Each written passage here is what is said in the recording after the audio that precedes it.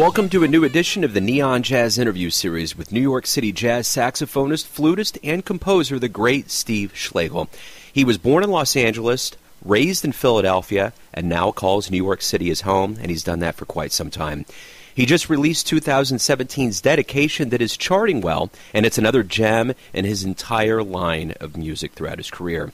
After going to the Berklee College of Music and getting a master's degree in music from the Manhattan School of Music, he would play with the best in the business, like Lionel Hampton, Brother Jack McDuff, Carla Bley, along with traveling and performing with the legends Woody Herman and Cab Calloway. His career path has taken him all over the world, and it's been a very good one, full of stories and wisdom. So get to know him and dig this interview, my friends. Steve, thank you for taking a minute out. It's an honor to speak with you. Oh, my pleasure. You're in Kansas, are you? I'm in Kansas City, the home of Bird. Oh, far out. Yeah. The home of a lot of good people, yeah. One of the cradles. Yeah, so you spent some good time here? Well, playing, yeah, for sure over the years. I've played in Kansas and all over the Midwest. So, yeah, for sure. Right on. So let me go ahead and start off here. One of the things that's charting for you pretty well these days is Dedication. It really leaped quite a bit, actually, over the last couple of weeks. Talk to me about this album. How do you feel about this release? Oh, great. I'm glad to hear that because at first I thought you were going to say Alto Manhattan, which got a lot of play last year, and Dedication actually just came out. So I'm glad you say that because it's only been out about a week.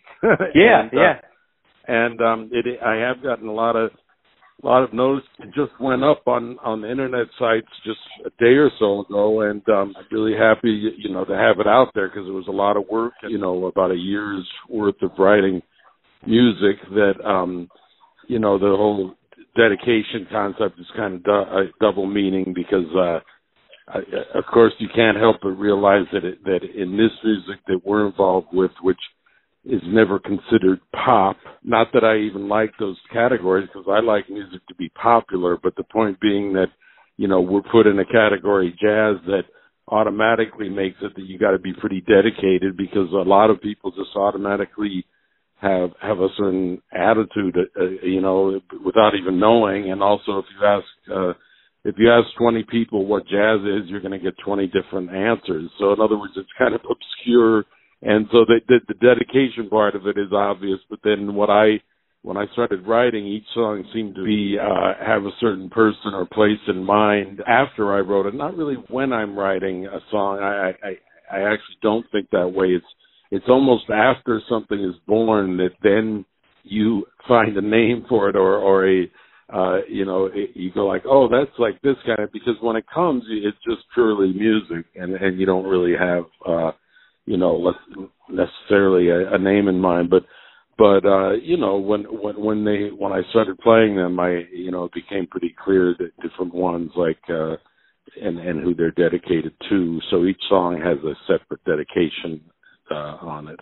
It's interesting the stigmata that jazz does bring with it. You came into the scene in New York in the mid to late 70s, and you were around a lot of storied cats like Lionel Hampton and Brother Jack McDuff, and a lot of these guys that were practitioners for years and years and years. It didn't seem like there was that much of a stigmata at that time. And even before that, what happened? How did we get to that point where that's what's going on?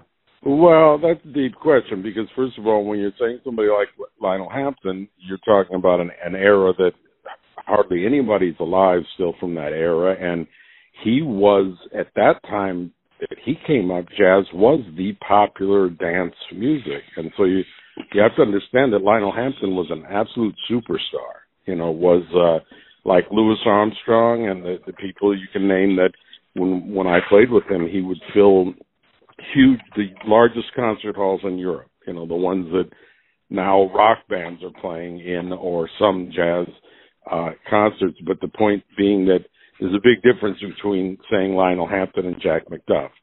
I don't mean in musical talent. I mean in the business world. So the first and foremost is to realize that some people don't realize that Lionel was a huge star, and so that is an era when jazz was the so-called popular music. I think there's a lot of factors on that could be talked about for hours. But the main thing as an artist, you know, whether you're a painter of songs or a painter of canvas, you do what is your voice, what is your what you've developed as your sound or your voice, and then the rest falls into the business category and the cultural category, and that's a whole different subject. But for me, you know, I'm at the point now where I do exactly what I want to do in music, and then let the chips fall where they may, you know. So let's talk about the beginnings of your life. You were born in L.A., raised in Philadelphia. Now you're in New York. Talk to me about how you got into not only music, but more specifically jazz. Well, I was lucky, in I guess, to be born into it in the sense that, first of all, I, at a real young age, listened to the records of my parents and my uncles and various people in my family, grandfather, and all were playing. And so before I even could speak, I was hearing records, you know, that are now considered classic records, you know, around about midnight and stuff, you know, kind of blue and stuff was what I grew up with. And I just always liked the music, but I also specifically liked the sound of the saxophone. So at a real young age, you know, before I could articulate it, I just liked the sound of it. And so as soon as I got to be old enough to be able to hold one, which really you have to kind of be about fourth grade or so before you can actually, in other words, piano and drums are actually the best instruments to start on. Although many people don't start on the drums, I think that's actually the best instrument to start on, to be truthful, because anybody can play it at any age. But with saxophone, as soon as I got physically big enough to hold one, I got one, and from then on I've been playing. You know.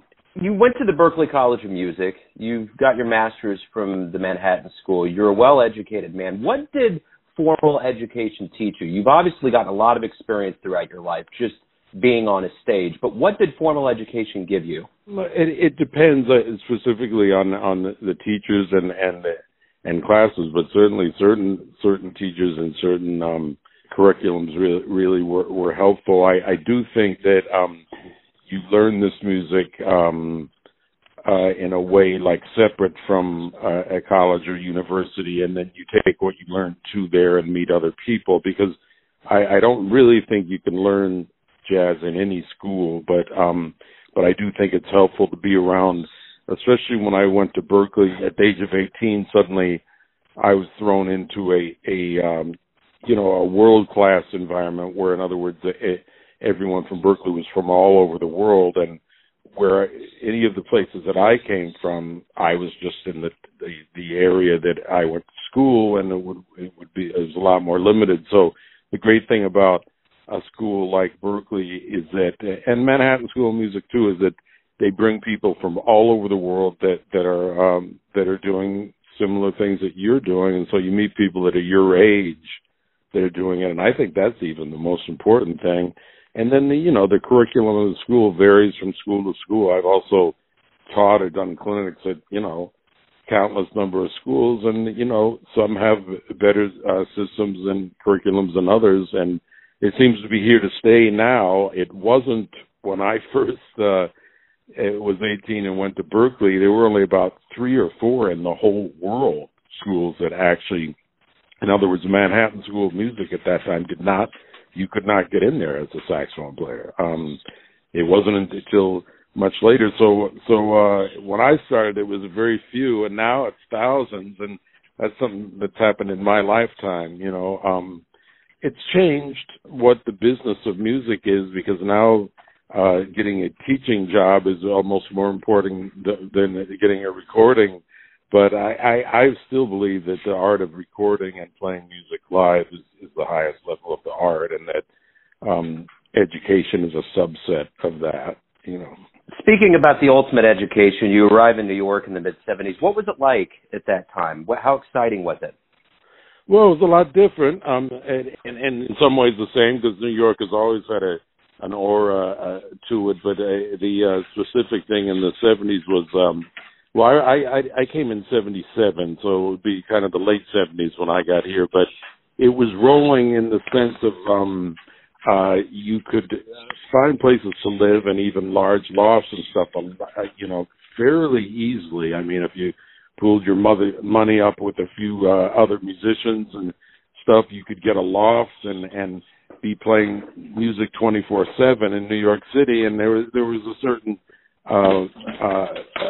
great energy to that, which only lasted maybe about 10 years, and then things kind of changed. But I came at that time, not even knowing that was the sense. I came to New York because, all the musicians I knew and all the recordings I was listening to were all done in New York, And I always, as a kid, with whoever could drive a car, I would go into New York when I was 15 or 16 and see Thelonious Monk or Miles or somebody like Mingus, and so at a young age I knew New York was the place where that was the best, and it's pretty much been my home for way more than half my life. So the one thing about a musician is that by osmosis over the years you kind of become a teacher because of those you played with. What did you learn from the likes of Woody Herman or Cab Calloway and even Lionel Hampton? What did they give you that not only helped you but made you a better teacher to younger players? Well, each one was different, and with a smile, I'd have to say the one thing they gave me was employment, and that's the most important thing, and that's no joke. And each one of them was different. I especially think Cab Calloway is not recognized as a really great gentleman and leader that he was. He was one of the ones you named, one of the ones that was the most pleasant to know, and very, I guess you could say he had this kind of sophistication that I think Duke Ellington and some of the greats from that era, had. I never met Duke Ellington, but I think Cab was a close, Cab rubbed shoulders with all those people and kind of had that kind of sophistication. And so with him, I learned that, and also he let you play, and he loved the saxophone, and he would talk about, people that had played with him. And so there was a real walking history book that now the younger students I have no idea about that. And I'm glad I kind of caught the tail end of it, because really Cab was an elderly man by the time I played with him, and so was Lionel. And so it's really kind of the tail end that I caught, and I'm glad I did. At the time, to be honest with you, I was just happy to be being employed playing my instrument, Yeah, absolutely. Well, the one thing that's been really cool about your career is that you've really done a lot of cross-genre stuff. You've played with St. Vincent, Elvis Costello, the Beastie Boys. What have you had to retool the way you approach the stage or a recording, being with those kinds of musicians that aren't strictly jazz? Not at all. No, not at all. Any of those that you mentioned, the answer would be no. It's exactly the same. Elvis Costello is a really open-minded musician, and so what he does is play himself, and what he wants you to do is play yourself. And so, and for instance, with the Beastie Boys, I was just a record date. They called me and wanted a flute sound, and they had heard my recording of me on flute, and they wanted something like that on their record. So that's specifically them calling and wanting my sound. So no, none of that ever has to do with changing what is you, and so that's you take yourself to a situation, and that's really what it is. All right, so let's talk a little bit about change here. You've had the chance to go around the world, Western Europe, Japan, South America, just Russia, all over the place. How much did travel influence you and your music?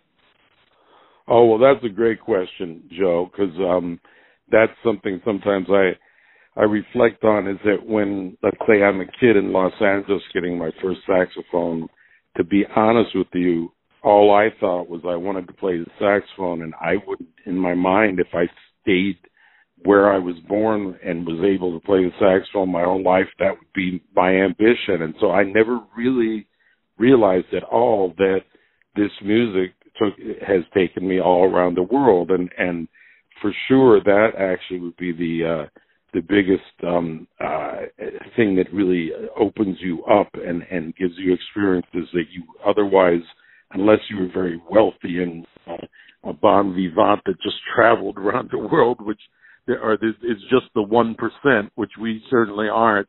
With the musician, you can see the world more than most billionaires do, and I'm lucky I did, and it for sure gives you a perspective on the country you're from. I mean, I'm definitely from the United States, and my music reflects that, but my experience has been to see reactions to my music even stronger in other countries than in the area that I even was born in. You know, like for instance, Japan and Italy, France. I could keep going. Sweden and all have really had some sometimes greater audiences and greater respect for what I do than even areas in the country where I live.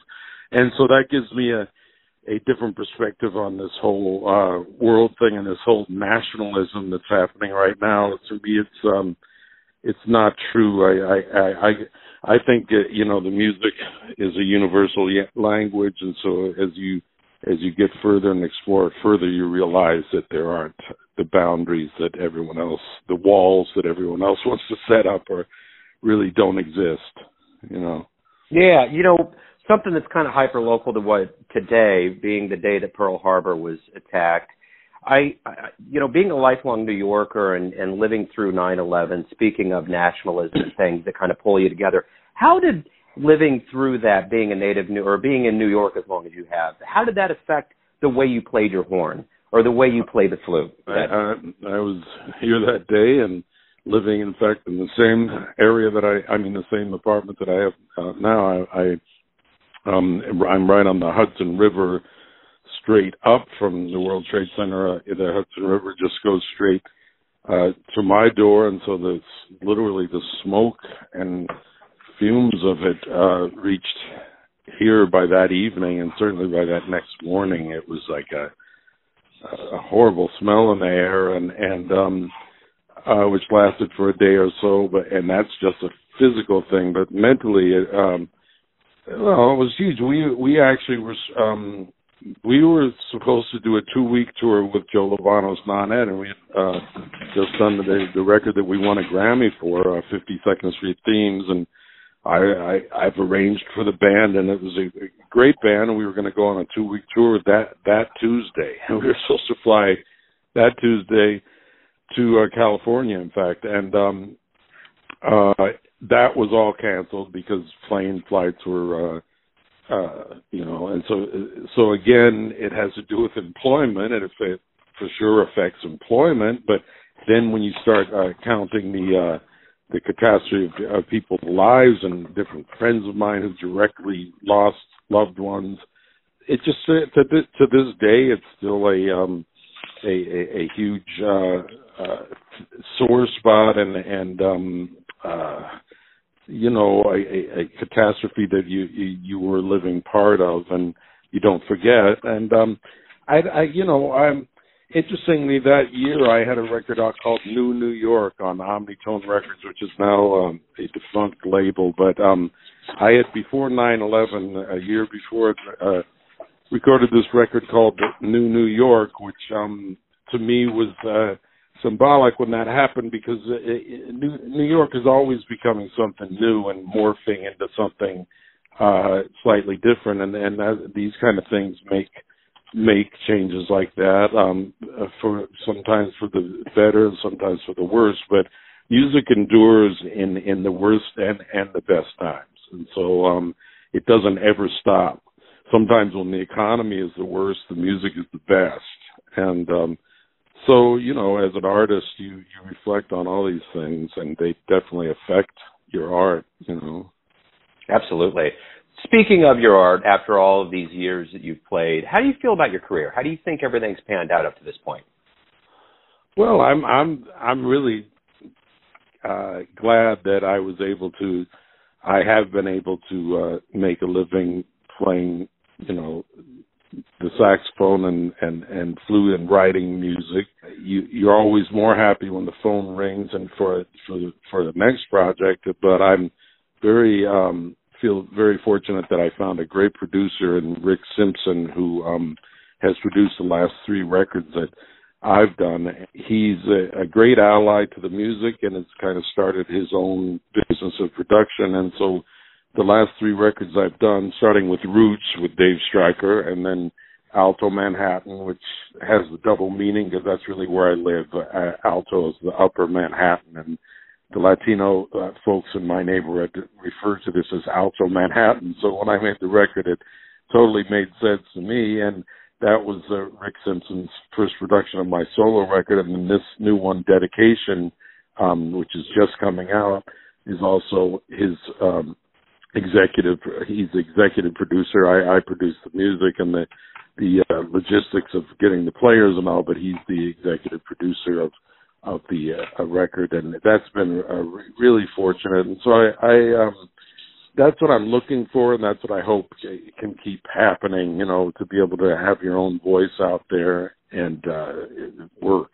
And that's really, I feel happy about that.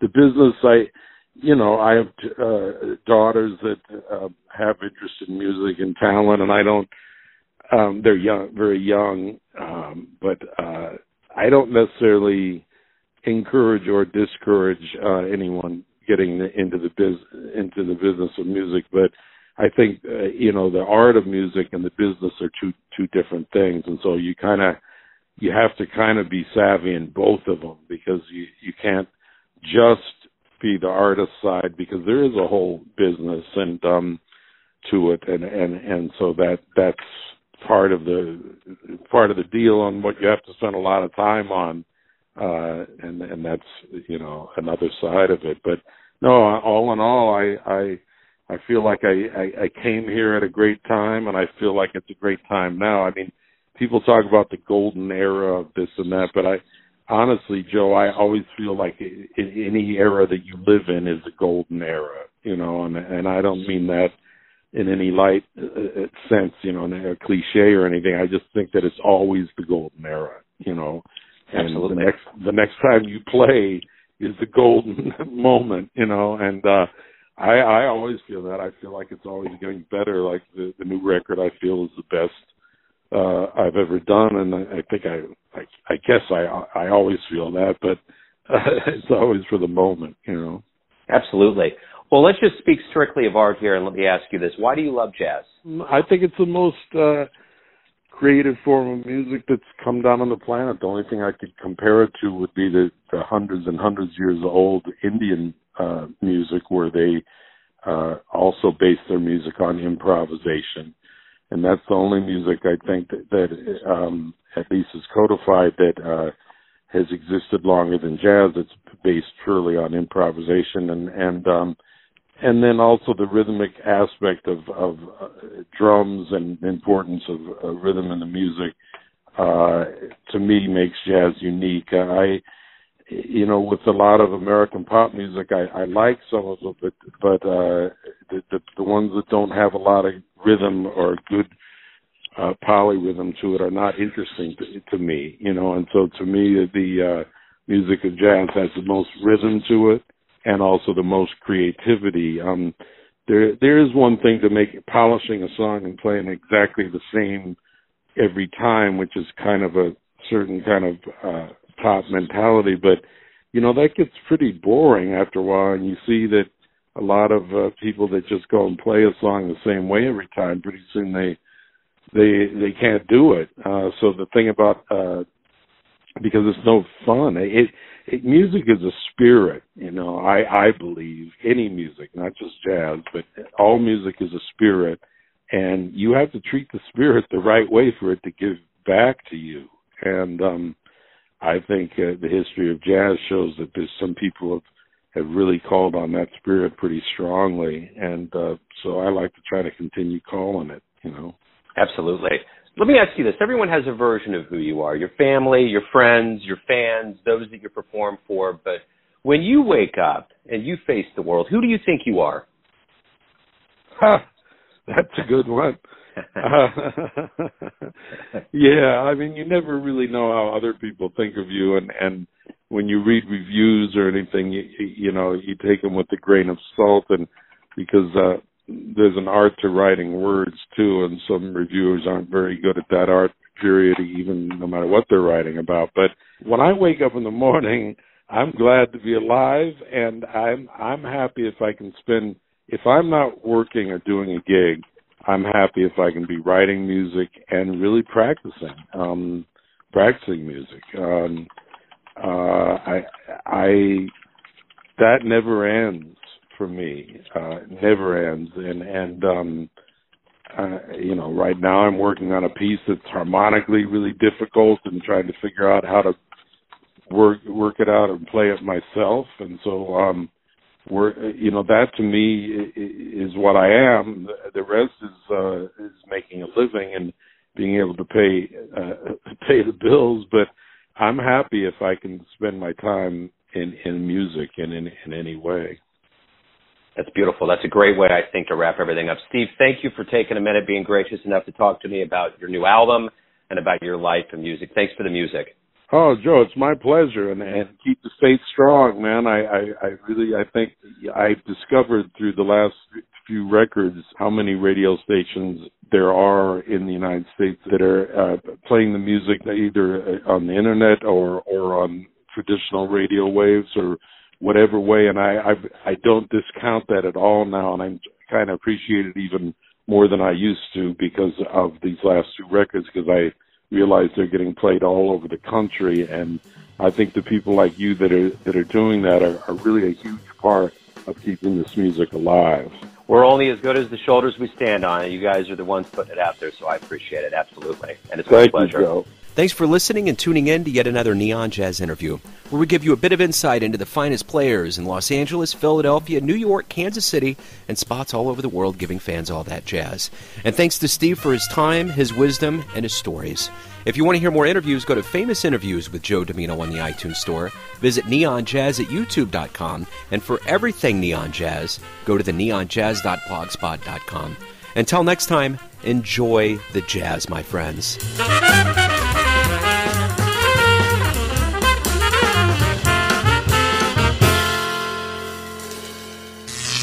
Neon Jazz.